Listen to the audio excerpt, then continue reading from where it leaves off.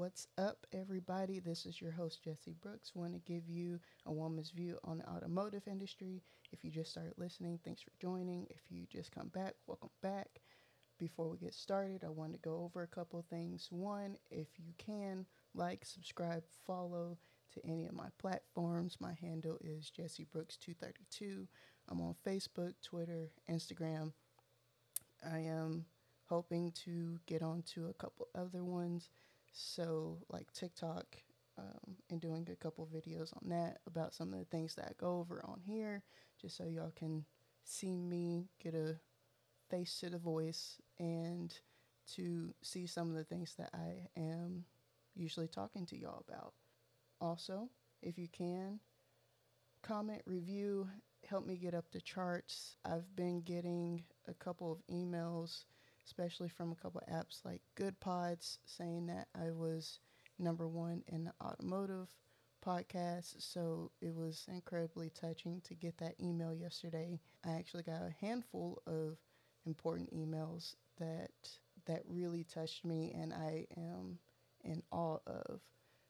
That was one.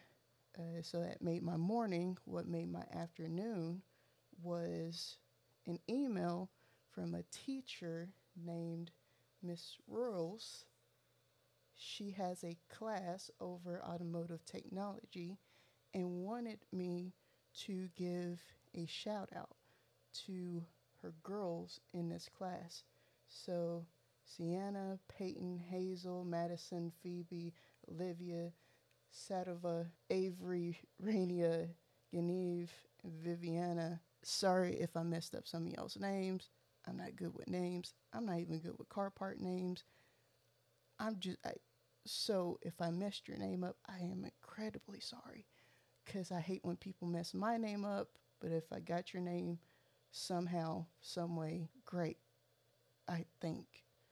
But I wanted to give the biggest shout out to y'all, because I started this wanting to not only give a woman's view of the automotive industry, but to give young people like you something that I didn't really get, and that was kind of a blueprint or some insight as to what I was going to get into when I got into this industry, because it it is a very male dominant industry, and a lot of times we forget that, when you go into something like this, that you do sometimes have to change who you are. But I wanted to make a difference in saying that we shouldn't have to change who we are. And I hope that when y'all come into this industry, y'all, come with a couple tools that I didn't have. And hopefully I give y'all a couple tips and tricks that will help y'all out and not have to go through some of the hardships that I went through going into this industry, and really wowing the people who I know are going to give y'all a hard time, because one, y'all are new, and two, y'all are women. So thank you for listening. Thank you, Miss Rule, for actually reaching out and asking. It not only made my day, the friend whose stories I was telling, I told her about it, and she was like, there's a classroom that heard my stories. I was like, yeah. we we literally just told a whole classroom that you slapped your manager. And she goes, oh, it's fine. I'm like, well, yeah. Y'all might have to give a little physical. Hopefully, please don't get physical with your teachers. With your managers, with anybody. But today's episode, I'm gonna do a little 2-for-1, because in the email that I got from Miss Rule, she was saying that y'all are talking about taking apart engines. And if any of y'all are planning on going to dealerships, and any of y'all are planning on going to Kia and Hyundai, most important thing to know is they have a lot of recalls that deal with the engine. And so or basically what you're learning right now is going to be very important because I wish I had have been taught how to take apart an engine before I got to this point in my career. I actually learned how to take apart an engine on the job. So if I fucked up, I fucked up. I think I fucked up a couple cars, but it wasn't due to me not fixing the engine correctly. It was actually because I forgot to tighten oil drain plugs and filters. And that is very important. And I hope that y'all get into this field and not do what I did, because I have fucked up 4 vehicles. And this is all before I learned how to do engines. And a couple of my good friends actually had to do the engines for me because I didn't know how to do them. I definitely owe them very big. One of them was actually the one who taught me how to do engines, and he taught me how to do the engine the right way. And my biggest piece of advice for taking apart an engine is have some type of system that you can keep all the bolts with the parts, or keep all the bolts in separate compartments. And the two things that I do is, and I know this is kind of wasteful, but when you're in the automotive industry, you waste way more than you expect, but you attempt not to. So that's the reason why I have uh, the second thing to do.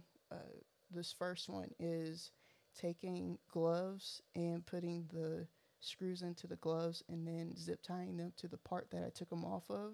That way I know that those bolts or those screws actually go to that part. If you don't want to do that, there are stores like Dollar General, those type that have plastic compartment looking things, and you can actually go and get them. They're like 99 cents. The ones I got them from, I forget what market it was, and they were like $4, but they were the sturdy ones. Or you can go to Harbor Freight and they have really nice sturdy ones for like $10, and you could take the little compartments out. It's like the yellow one.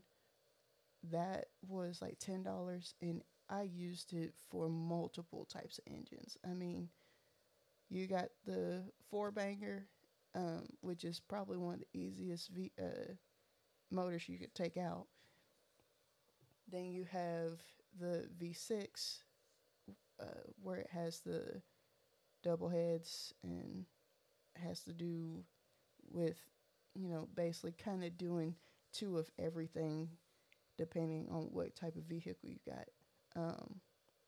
And you got the V8 and going up. But because Kia doesn't have really too many of those other motors that are higher up, that's usually when you get to diesel, or when you get to BMW and Ford and all them, or when you have to have trucks or cars that are performance cars, of which Kia, the only one that they got is the Stinger.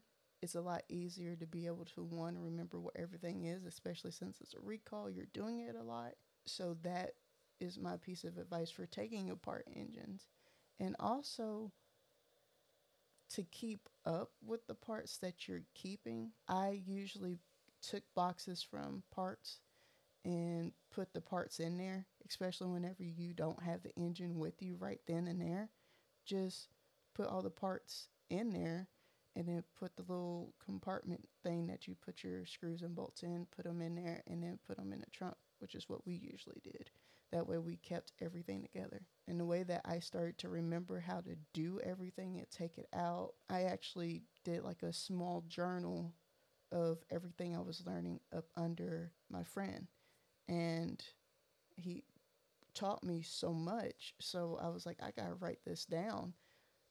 But eventually I was able to get engines in and out in about 3 or 4 hours, depending on how my mood was. If I didn't give a shit that day, I was not going to get that shit out like in 4 hours. We were going to the whole day, because you're not going to piss me off and I'm going to fuck some shit up. But I wanted to just give you a couple of tips that I've had to learn in this industry, and just give y'all some pointers, especially with what y'all are learning, because I know what it's kind of like to learn one thing and then realize that you got to kind of adapt to do things faster. And unfortunately, in this industry, is very big on making sure you go fast. But my piece of advice is take this time and learn how to do it right, because when you get into this industry, you're not going to have time to learn how to do it right. It's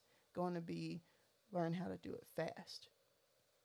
So, take your time, learn everything you can, um, remember everything you can, because it will become important. I wish I had have taken classes when I was younger before I got into this industry to identify the parts and to identify the right and wrong way of doing things. And so I think the way that y'all are doing it is extremely important, and I applaud y'all on it, because it's going to definitely help y'all.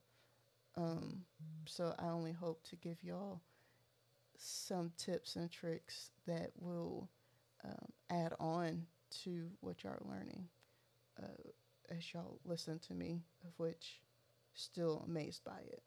What I wanted to talk today about is everybody knows about this shortage that's going on today with cars. And that was actually a very interesting, you know, conversation I was having with a couple people is, what should people do now that their cars are worth way more? I know right now the housing market is doing the exact same thing, partially because of the shortage in construction equipment. Um, but what's really happening with the automotive side is that there's shortage of chips. And the chips are usually in the computers, so we essentially can't give you all the newer technology that you want in a vehicle. And with that, and the problem being, is that now these newer cars actually have less technology than the cars that came out before the pandemic. So if you have a car from 2018 to 2019, you almost have basically the newest technology there is out there, because of the shortage of chips, because of the shortage of parts, because of the shortage of whatever. So you unfortunately have this fluctuation of, cars that are used and are way more expensive than the brand new cars that are coming out. For example, quick story, right before I left the last place I was at, technician came in. He used to work for the company. And he goes, "Yeah, I just traded my 2018 Telluride in and got a 2021. I forget what he got, but it just come out." And he was like, "Yeah," and they had to give me $8,000 back because my car was with mileage on it. I think he had more than 10,000 miles on it. It was worth way more than the new car.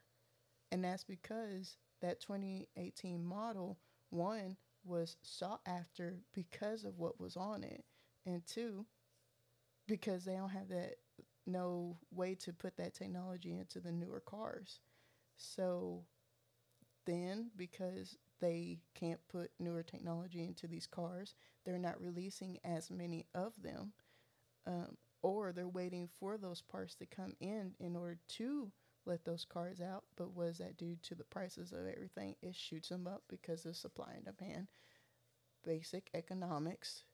Jesus, I'm glad I paid attention in that class. But with that, now you also have used cars that are, not only are the new cars getting an increase in prices, but so are the used cars.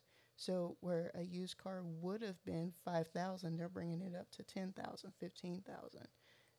And if we would say, "Oh, that's wrong, that's horrible," but the problem is supply and demand. If you don't have the supplies to equal what is being demanded, then you're going to have to do that.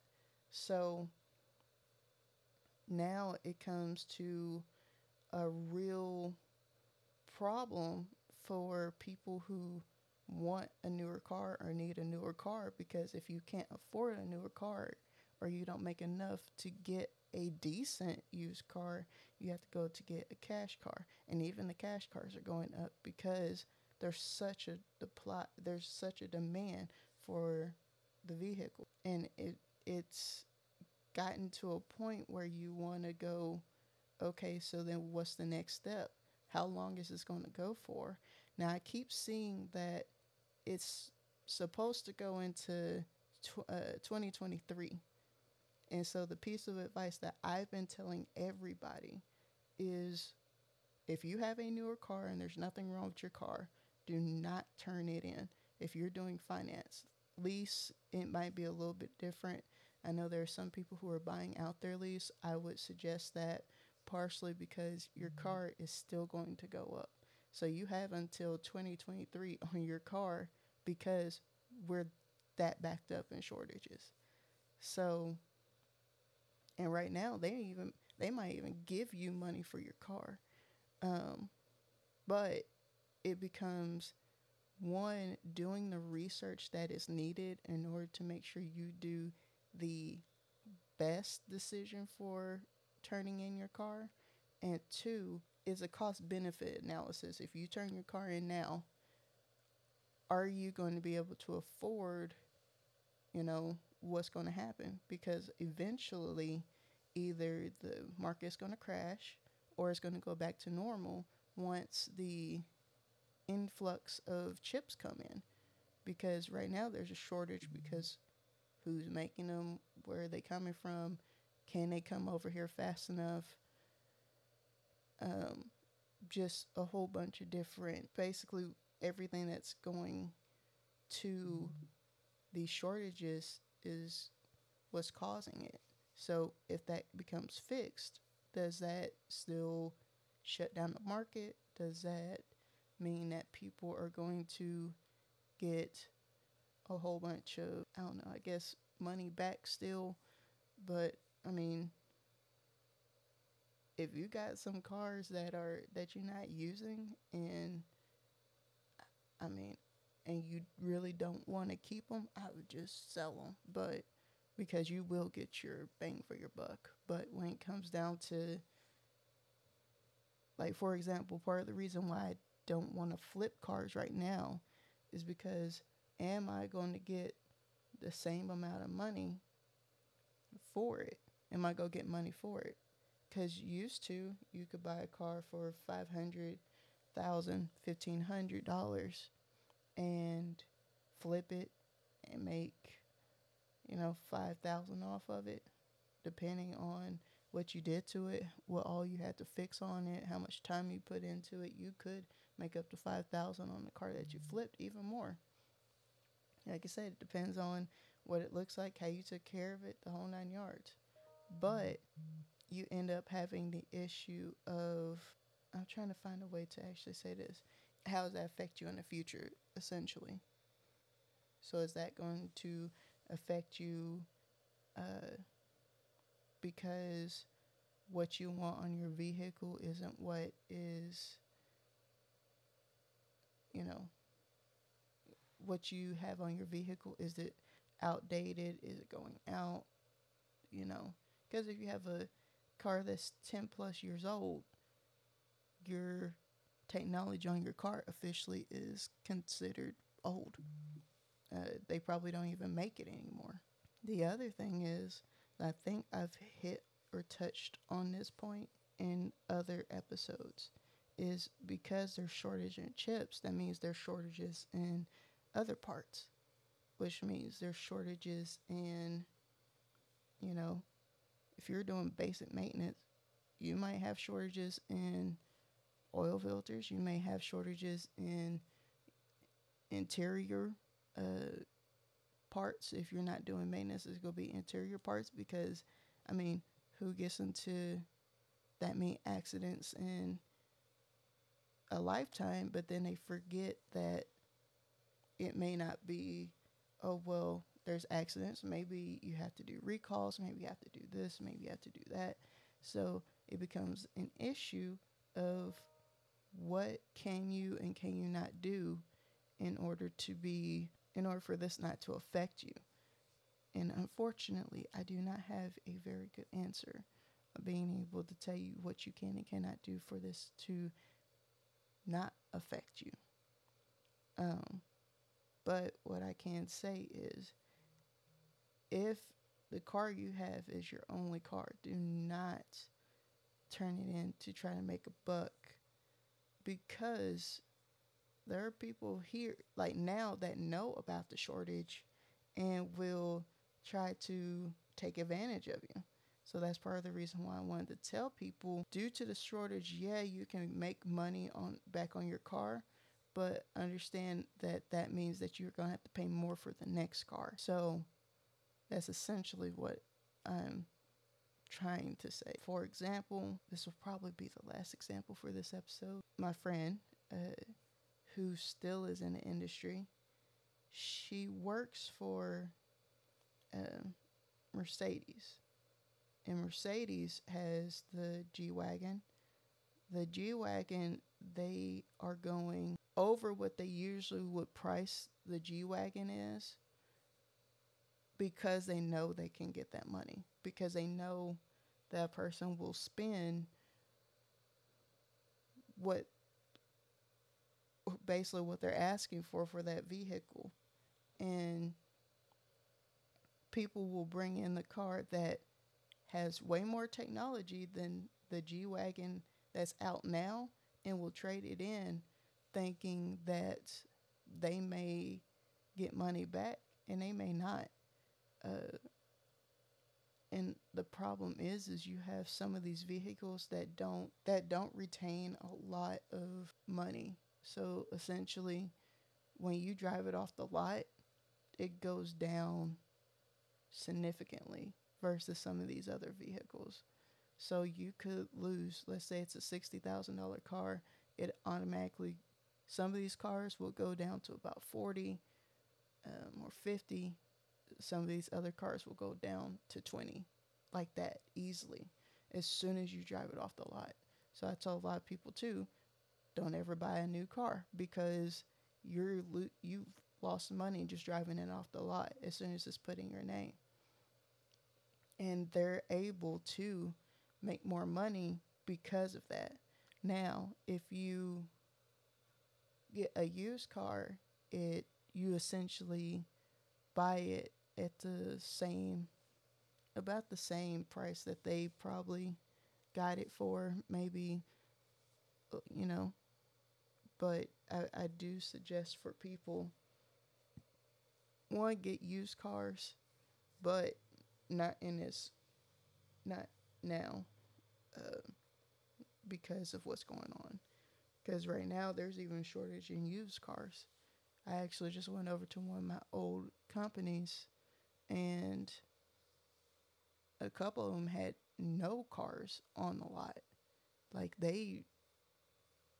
I've never seen their lot so empty, and it is crazy about how it's been affecting this industry. So, like I said, biggest piece of advice: wait until the market starts to even itself out, then go get a car if you're trying to get a new car, because these newer cars do not have the technology that some of these other cars did.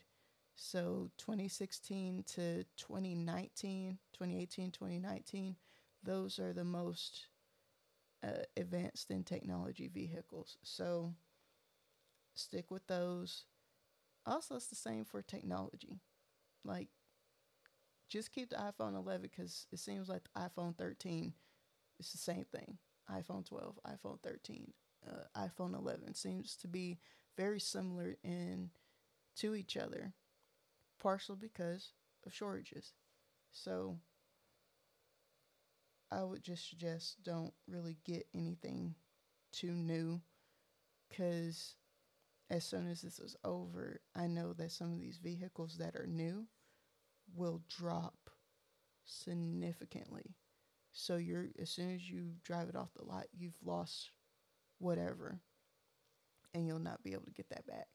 So I would say wait until 2023 or after before getting new vehicle. If it's a used vehicle and you really just are tired of your vehicle, I mean, I can't tell you what to do, but I can definitely suggest based upon what's going on now. Don't be fooled by this false market for automotive. Can't really say too much about technology because I don't know everything about technology, but I do know that it's doing the same exact thing. And then with housing, everybody has something to say about that. And I believe this is kind of the same thing that we had back in the early 2000s, where it was right before the crash. So with that, I hope y'all have a good rest of your week or a good weekend. Once again, shout out to Miss Rules Automotive Technology class in 7th period. I hope I gave y'all a couple tips and tricks that y'all didn't know. If y'all did know, my bad. Once again, I'm sorry for getting some of y'all's names wrong if I did. Also, I have a really thick Texas accent, and I don't always like it. But once again, the biggest shout out, and it made my day definitely to do this shout out. And sorry for sounding like this. My allergies are kicking my ass. Um, hopefully y'all have a good week, good weekend. Like I said, also like, subscribe, comment, review. It does the best, does the wonders for me. See y'all next week. Bye.